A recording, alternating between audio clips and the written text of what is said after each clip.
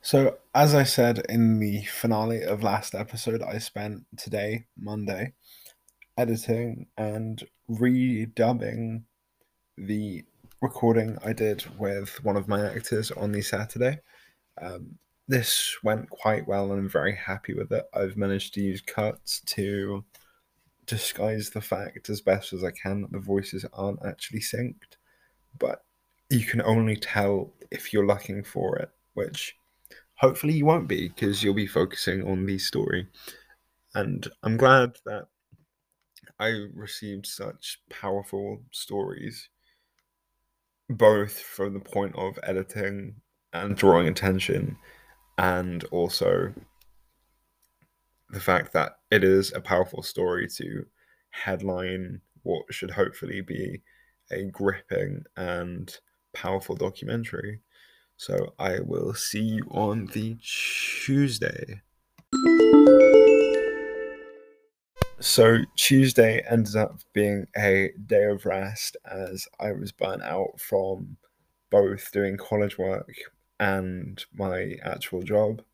So I decided to take it easy as I know that if you try to work when you're burnt out, you will not produce your best work, which I need to do because I want this to succeed. So moving on with Wednesday, I finally got around to filming my to camera piece. I used a 50mm lens with a low aperture and exposure to create a high contrast and shallow depth of field. I really, really like this look, as something about the shallow depth of field makes the shot seem more professional. It took me a few takes to get right, but eventually I had a take I was really happy with and by this point I had run out of time for the day due to my job and other arrangements, so I put everything into a Premiere profile ready to edit tomorrow, and I will see you on Thursday. So today was spent editing the to camera piece, and in hindsight, like most things, could have been made better with a few more takes. And like everything else, I've had to cut out every mumble, breath, and stutter I make because I do that a lot. It's quite annoying. But overall, I am happy with it. I'm very happy with the lighting, apart from there are a few moments where, because I was using natural light, the sun is very rude and dips behind the clouds, but it's kind of out of my hands. I used an effect called power gain on the audio to help bridge the gap between cuts to get rid of that awful pop when you cut two pieces of audio together.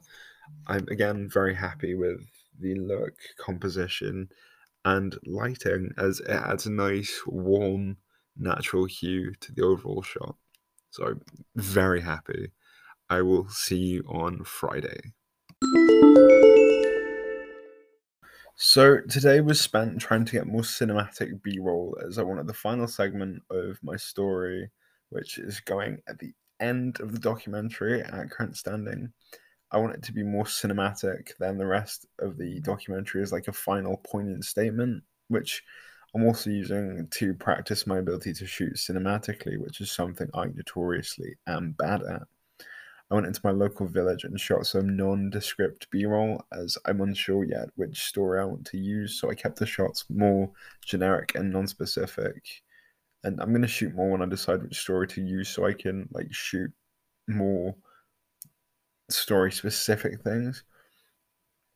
I went to an old parking garage to film one shot with my actor who'd already agreed to help for the first story. Overall, I'm very happy with how it turned out, as it looks very professional as I used a 50mm lens again, and I I laid belly down on a skateboard to try and get a smooth shot, which it worked so well. I cannot describe how well it worked. It's almost euphoric. But that was Friday, and I shall see you next week. So thank you very much again for listening. I will see you for the next week of footage. Thank you.